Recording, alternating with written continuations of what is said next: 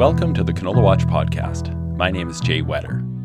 Today I'm talking and listening with Saskatchewan farmer Christian Hebert, mostly about farming practices that improve profitability and sustainability at the same time.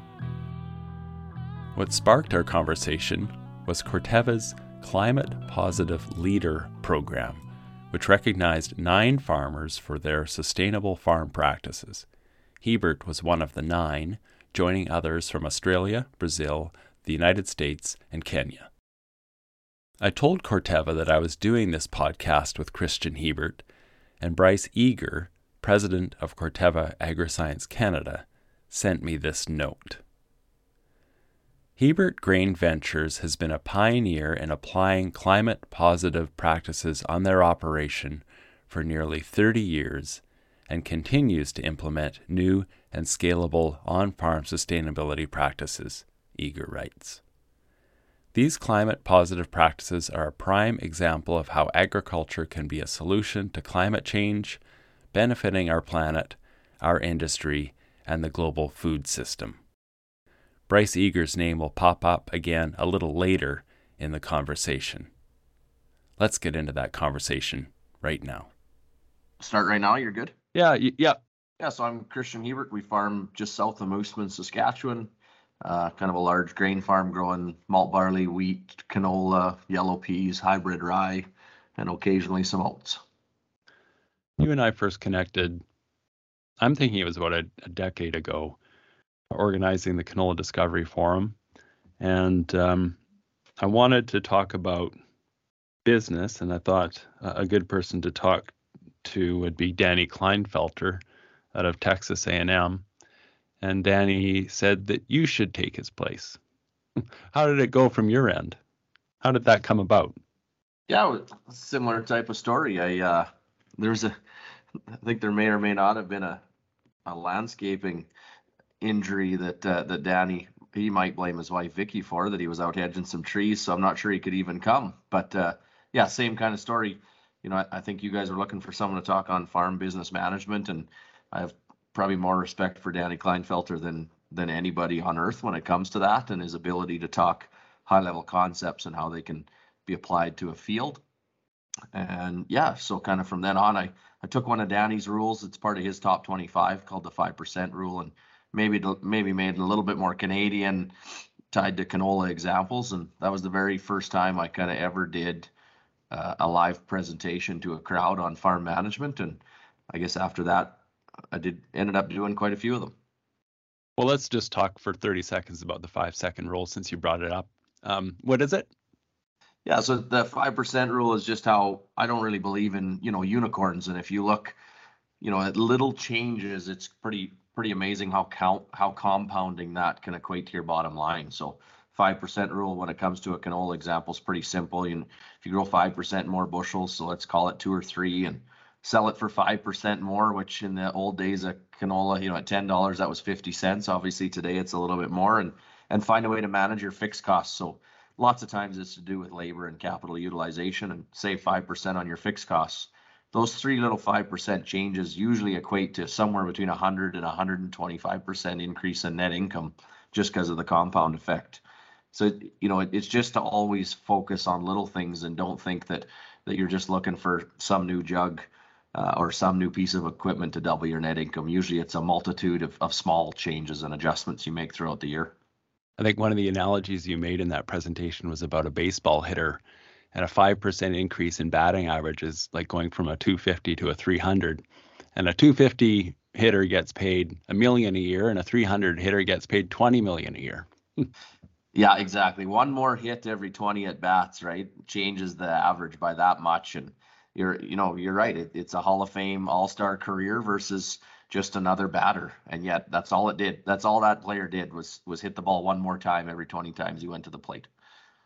So we're talking today not about baseball, but about, we're leading off anyway with your award of Corteva's Climate Positive Leader Award. And you're one of 9 around the world. You're the only Canadian. What does that award mean to you? Well, I mean, any award is humbling. I mean, and I always say, like, we're not big on awards. We just try to run our business the way we feel is the right way to run our business. And there's times where we get nominated, for awards and are humbled enough to win them. And really my feedback always is that we couldn't do anything without the team we have, right? And the industry that we're in. So, as a group, our team fully believes in longevity of the farm and sustainability. And I always say that, sustainability and climate positive are pretty good marketing phrases that the companies have come up with right now. And they're the hot words, but really, I believe all farmers have cared about sustainability and climate positive practices for their life. I mean, it's one of the only industries in the world where, we all say a little prayer at night, hoping our kids will take over. And the only way our kids can take over our operation is if both our land and our financial statements have improved generation after generation. If one of them declines, we've hurt the next generation. And so, that part, it's pretty neat, that our team has bought into the concept and we've been able to make strides forward and make little changes, to get noticed by such an award. But a lot of these things are things that I think Western Canadian producers have been doing for a long time. Practices such as variable rate and sectional control and soil testing and some fall crops. There's some new ones coming down the pipe, but those ones are things that I believe pretty much, a large number of Western Canadian farms have been practicing for years. And I think as an industry and as a country and as a government, we need to do a better job of highlighting what we've done already compared to the rest of the world in agriculture. And yes, is there things we can do better? Absolutely. There is in every aspect of life, but it's pretty amazing what the Western Canadian farmers have accomplished already. Christian, we're going to get into all of that stuff, including some of you call them little things that you're doing on your farm, which can add up to pretty big results. So I want to take a step back though, 2 steps back. So the first step back, I just want to note so the Climate Positive Leader Program, this is from Corteva, recognizes early adopter producers who are successfully implementing, scaling, and sharing climate positive practices. So we're going to share some of those practices in a bit. But my 2 steps back, Christian, I want to talk about your farm and what makes it special to you. So what's your favorite place on your farm? My favorite place is probably, running an air seeder, to be honest. I think I spend a lot of time in the office, probably, more than your atypical farmer in, around the world. But, my favorite place is right in the middle of seeding when we're trying to execute flawlessly and we have 20 days to put the crop in. I don't believe it doesn't really matter what else you do good on a grain farm. If you do a bad job of seeding, the rest of the year is I'm not saying to say pointless, but doesn't have near as much upside as if you do a good job of seeding. So that's probably my favorite part. Okay, so I was going to ask you why that's important to you, and I think you've explained it. I mean, it's where everything begins. Yeah, exactly. I could love harvest, but if I don't do a good job of seeding, I don't get to harvest very much. All right, now I'm going to ask you about a person. So who has been a major influence in your life? That's pretty hard to just nail it down to one person. Could you nail it down to 3? Yeah, I could nail it down to a few, right? I mean, Sure. I would use Danny Kleinfelter as one. So, and I'd use that pool of mentors, and Danny was one of my big ones in making me think bigger and think globally, and really just not accepting that the answer could be this is the way we've always done it. Always try to find kind of unique ways or solve the puzzles to maybe do it a little bit different.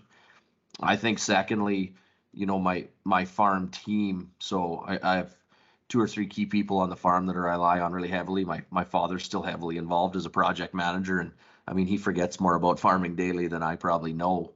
And at the same time, we've added a farm manager and a CFO that have been huge as part of our management team and pushing our culture down. But really, every person on our team kind of has a unique role. So that'd be the second group, and then I mean the third person, and I should really put her first. It'd be my wife Teresa. I mean we got married when we were 20 years old, and she didn't grow up on a farm.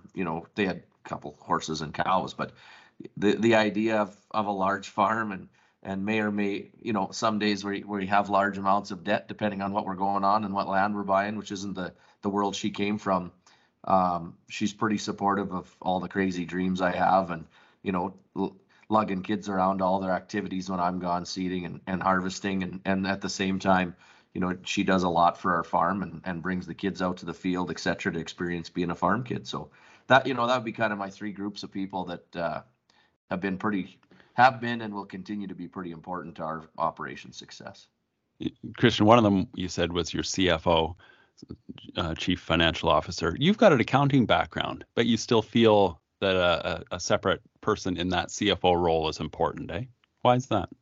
Yeah, I always joke I'm a recovering accountant. I don't really fit the CPA mold, but as I did more and more speaking, we started to do some consulting, engagements for other farms and for government entities and for large multinationals around the world of farm management.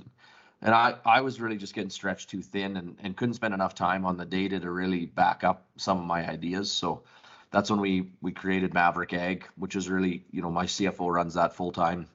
He's the CFO for our farm, and probably, I don't know the exact number anymore, but another 8 to 10 farms that he does CFO work, as well as kind of helping with bank negotiations and setting up proper finance and risk management strategies, as well as, data projects with some multinational companies and the government around agriculture, ag data, and what we can learn from it to hopefully, make less mistakes in the future. Well, that's good. I mean, we could go down a whole rabbit hole about finance, but we'll try to stick to the the subject at hand, which is some of the practices you're doing on the farm. But so back to this Corteva Award. Part of it was you got an invite to attend the Global Farmer Network Roundtable in Brussels, which was part of COP26 last fall. Did you go?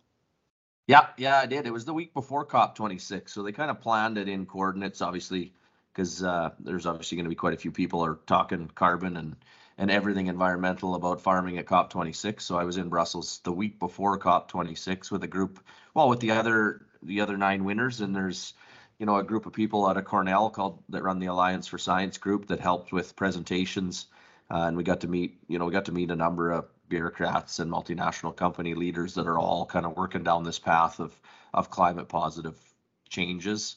Not only on farms, but also around policy and how we most likely need to get more involved in that. So I want to ask 2 questions about that. What did you get out of it? And what do you think your presence meant, or how you might have influenced the discussion? So what did you get out of it?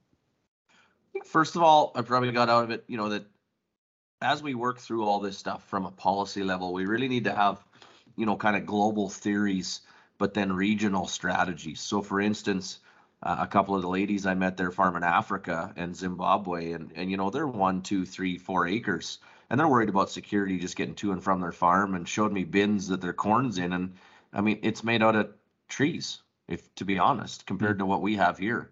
And so, sometimes when these policies are made, there can be, an elite, let's call it a slightly elitist bias to some of the stuff we're trying to accomplish, and it's just unaccomplishable in some of the other regions of the world. So let alone, just within regions of Canada, you compare Saskatchewan to Southern Ontario, and those are significantly different growing regions. So it really gave me a perspective on having a global theory, but regional strategies in order to get to these policy goals we have. I would say probably go ahead. I'm just going to say with those small landholders, those 4-acre farms, I just read something recently about how, sequestering carbon is such a challenge for some of the small farms because they eat the crop, they feed all the biomass to the livestock, and then often they'll use whatever's left over, including the manure, to use as fuel.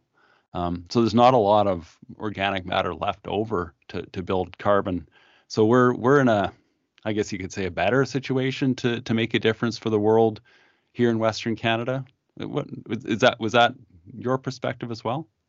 Yeah, I think we're in a better situation, but we also have to understand that, some of our farms in Western Canada, or the majority of them, have access to more technology and more ways in order to implement some of these new technologies. And at the same time, I don't think we've done a good enough job of comparing a small acre farm to a Western Canadian farm to a couple in downtown Regina or downtown Toronto to really explain the carbon, the emitter of carbon versus the sequestration of carbon on a human by human basis. I mean, sure, do I emit exhaust out of the tractors, et cetera, and use fertilizer? Absolutely. But I also have a 30,000 acre greenhouse for, 120 days of the year that my urban counterparts probably have a couple of vehicles and maybe a quad and possibly a skidoo and a camper and grow 3 or 4 plants at the window. And I'm not saying that's a wrong thing. I'm just saying that we need to have a baseline to compare what agriculture in Canada and around the world has already done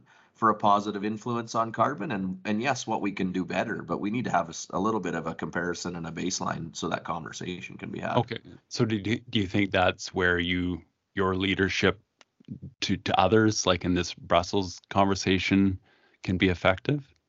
Yeah, so I mean, I talked a fair bit about that, and then obviously the fact that I do a bit of speaking, etc., I can get some ideas out to the public maybe quicker than some farms. But I think the last place um, that we had some influence is just our size, Western Canada, period. But our farm in particular, when I was in Brussels, is that a lot of these practices we look at need to be scalable, right? If we can only do it on 1 acre at a time, we're going backwards to a bunch of gardens, and that's not going to feed the world. And so we have to look at scalability when we come up with carbon philosophy and carbon strategies. And that could be scaling on, a couple hundred acres or a couple thousand or a couple 100,000. It has to be part of the philosophy when we move forward in order to actually make a difference.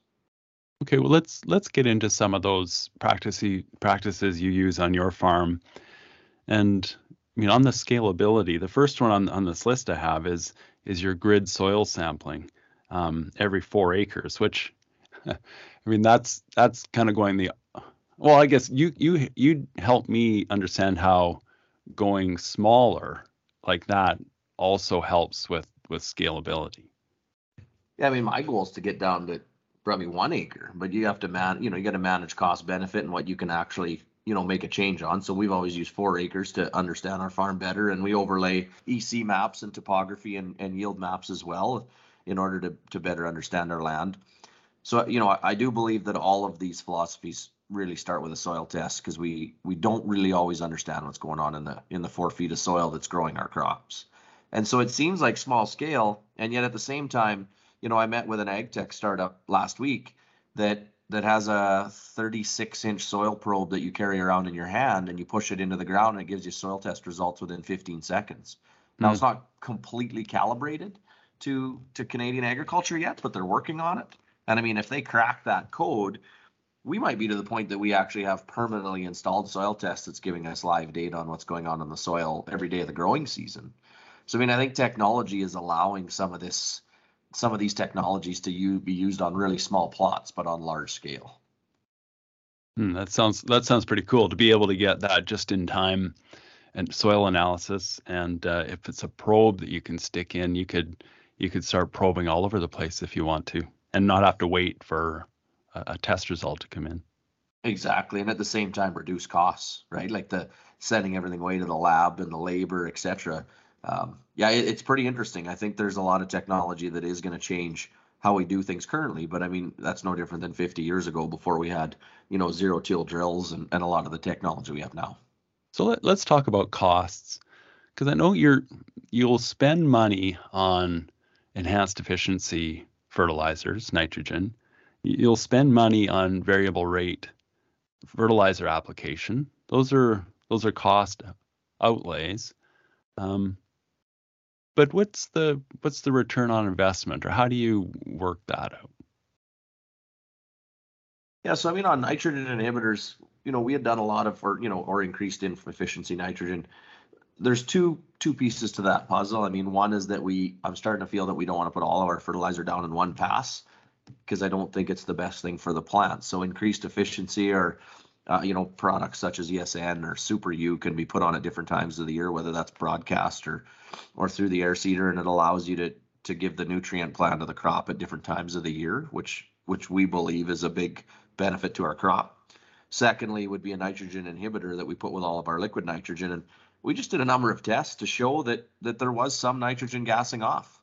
And so when we ran the math, it made sense to run inhibitors on our farm. Not only was it better, obviously, because there was some gassing off from an environmental standpoint, economically it made sense too. So, we're pretty focused on running trials on our own farm to see what works or doesn't work for us, and we don't feel that everything we do here is going to work on every acre in Western Canada either. So we're pretty big fans of each operation running the trials they need to get comfortability with it, and compare that to trials that are run independently or at universities for some extra data. So you talked about doing on-farm tests to measure nitrogen gassing off. We're slowly getting better. We, as in sort of the canola or let's just say agriculture in general, at measuring some of these things, but we're not perfect. So I want to talk about measuring carbon, but let's first talk about how you measured gassing off of nitrogen. What did you do? I mean, I'd have to have my agronomist explain the Yeah. actual science to you, but the farmer side of it is, we do a strip of liquid 28 that wasn't treated, and then we do a strip right beside it of liquid 28 that was treated with an inhibitor, and there was these, little testers that we plugged into the ground and covered the group of 3 or 4 testers with a 5-gallon pail because that enclosed the gas, and if it gassed off, they'd start turning fluorescent kind of yellow. And if it didn't gas off, they didn't turn yellow. And then, as I said, my agronomist would have to give you the science behind measuring the amount of pounds that we actually felt was gassing off. But the test that really caught me is I was actually running the air seeder myself. It was the middle of the night and it started raining. So the strip that I did without the inhibitors in was actually in the rain. And so that, in theory, that should have been the best time ever to not have gas off. And at the end of the field, I turned around, threw the inhibitors in, and came back down, put the test plots in. And even with a half-inch of rain, like literally within an hour of when I seeded, there was still some gas off our 28 versus virtually none with the inhibitors. And so that was really what kind of changed my mind. And when we started using them, as I said, I'd have to get my agronomist to actually do the math calculations, how we determined how many pounds it was that it was releasing. But so ever since then, we've treated everything. Well, as we have these conversations about nitrogen use efficiency and improving or reducing nitrogen losses in general, I'm going to be writing articles about this. So we may have to follow up on that with your agronomist and see how that worked and what the results were. But let's talk about carbon sequestration, because that's another thing that you're looking at fairly closely. And so I wondered how do you measure carbon levels in your soil right now? So, I mean, this is probably one of my biggest issues with the current carbon movement is they want to just focus on practices, and yet I'm not sure we have enough data to even tell what we've done right or wrong in the past. So we're working with Dr. Rattan Lal there that I saw you interviewed a couple weeks ago, and out of that Corteva award. But I mean, the soil testing it took to kind of get the carbon measurement and baseline was close to $40 an acre. It was a lot, extreme testing. It was deep. You have to do a certain specific soil test in order to be able to measure bulk density so they don't compact it at all when you do the soil test and the carbon burn off. And so part of my belief is that this is an area where the government might have to step in a little bit and do a big enough chunk.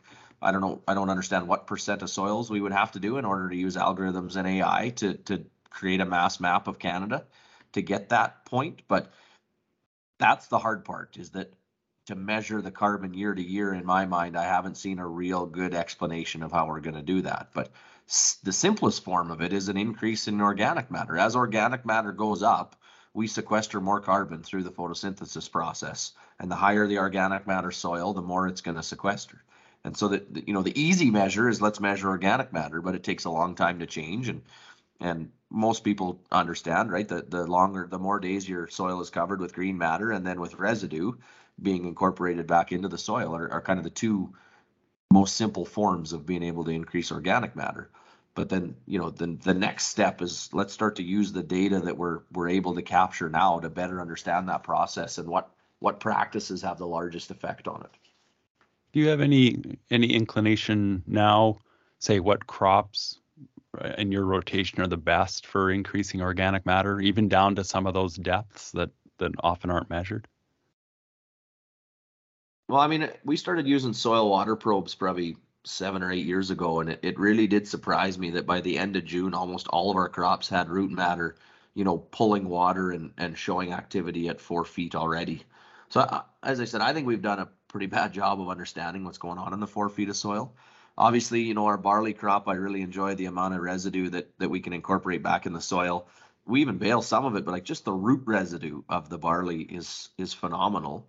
But on the other side of that, I mean, we grow some yellow peas, and those people that are in the pulse industry can tell you that it's crazy what pulses do for your soil. It becomes so much more mellow, and obviously it's their ability to fix nitrogen is another large win. So I think the biggest thing is don't get stuck in a one crop rotation. I mean, we hear stories of canola snow being a rotation, and I don't care what that crop is. Some diversity to crop rotation is a significant, a win when it comes to increasing organic matter. You talked about the extending the number of days that you've got crop cover and fall crops. What do you do strategy wise to, those frost-free days, that window is fully in crop or as close to in crop as possible, maybe even out over the edges of the frost-free period? What's your strategy there?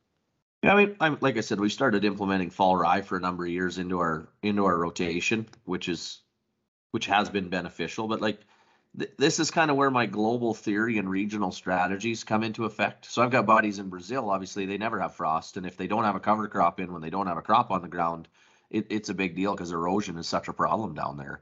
Now, where we farm in Saskatchewan, there's times when I've got 3 feet of snow and 8 feet of frost as my cover crop. That's a completely different set of, issues that we have to deal with versus somebody farming in Brazil. So that's where I think we need to have the global strategy or global philosophy of improving carbon sequestration, which is really the improvement of organic matter. But regionally, each region is going to have practices that have a better, rate of return, and for both the farmers' financials and the soil itself, that'll have the biggest impact. So just to ensure that as we have these global ideas, that we have regional strategies that get implemented first. Just a quick technical question about your crop sequence with the fall rye. What's the crop before? What's the crop after? And is there any season of follow within there? Yeah, no, there's no follow in our rotation, and rye will typically go after canola. The canola catches, as long as we're straight cutting the canola and leave fairly high stubble, it catches snow pretty good for us. So it'll tend to go after a canola crop, and then we'll tend to put peas in after the fall rye. Okay, so canola, and then the fall rye is that same fall after harvest? Exactly, yeah. So we'll harvest the canola and put the fall rye in the next day. Okay, so this is sounding like super basic stuff. And then so you harvest the fall rye in, say, early August probably. Yeah. But so you're not planting the peas you don't have a super short season peas. So what are you doing after you harvest the fall rye? Well, I'd like to believe it sounds good on paper that we'd harvest our fall rye in early August, but it tends to actually be more like early to mid-September, no different than our wheat, no different than our wheat crop. Yeah, okay, gotcha. Yeah. But you do so we do have some barley land that my brother will silage for cattle, though, that'll come off in, mid-July. So then what happens there, though, is I usually have a deal done with him where that's where all the manure will be spread and incorporated with, say, like a minimum till type operation on those quarters of land. That's what we'll be doing in August and September. Yeah, there's a few other things I want to chat with you about, but you mentioned Rattan Lal, so I want to go back to that. So one of the other things Corteva arranged for you as part of this award was that you'll receive guidance, and I'm going to read the name of the organization, the Carbon Management and Sequestration Center at the Ohio State University, and that's where Dr. Lal is. So what kind of guidance have you gotten so far? Well, so far it's just been guidance around, capturing the soil tests in order to measure current carbon, and then next year is where this upcoming year is where we'll get more guidance on practices and the actual science and hopefully data behind what each practice is seeing in an increase. But up till now, it's just been on gathering up the soil tests. And so is this a 5-year deal, or is it no end in sight when it comes to working with them on some of the things they could help you with? Yeah, so far I haven't seen an end on it. It's kind of just a collaboration working together to share information so that hopefully the speed of which we figure all this out improves. Well, I think as part of your leadership, they hopefully will learn as much from you as you learn from them, and get that bit of give and take to help extend the farmer message, or the message, to more and more farmers. Exactly right. One of the things I wanted to talk to you about, which you and I chatted about last week, was what do you do with rented land? Do you treat it differently than the land you own? No, so I mean, we don't. We treat it exactly the same when it comes to fertilizer rates, practices, everything. But we also tend to focus our land rental agreements around that idea. So we kind of have a minimum of 5 years on our rental agreements, and we're up to 15 on some, in order to have better goal congruency between the landlord and ourselves. I think very short-term rentals can lead to some bad management decisions, but if the rental contracts are longer in term, even if there is a variable rate portion to that, then I think that the landowner and the farmer can have, very similar goals on what's about to happen on that Right. land. So you as a farmer can invest in that land knowing that you'll have it for long term and start reaping some of the rewards from that investment rather than turning it back to whoever the next renter might be. Exactly right. I mean, fertilizer is such a phosphate and potash. I mean, it takes, let's call it 8 to 9 years to fully release everything you put down in year one. So if it's very short-term contracts, I think everybody's setting it up for the possibility of some weaker management decisions, and no one party is at fault. But the longer term of the rent, I think the better the goal congruency is, that it is farmed exactly the same as every other piece of dirt on the farm. Right on. Okay, a couple more things. So Danny Kleinfelter, one of the things he did was actually gave you a little nudge to be more of a leader. Can you tell me how that went, that conversation? Yeah, well, he's done it a few times, but you're right. Kind of in general, I guess Danny's belief was that in agriculture, we tend to get the story about us that we like to complain, right? That we don't want anything to change, and it's easy for us to just say the government's doing it wrong, or the grower group isn't standing up for us correctly, or so on and so forth. The urbanites won't listen, and yet at the same time, not very many people in our industry are kind of willing to stand up and at least give their thoughts. I'm not saying that my thoughts are right or wrong, or any other farmers are, but at least stand up and say them, and encourage discussion and collaboration and get feedback and change and get better.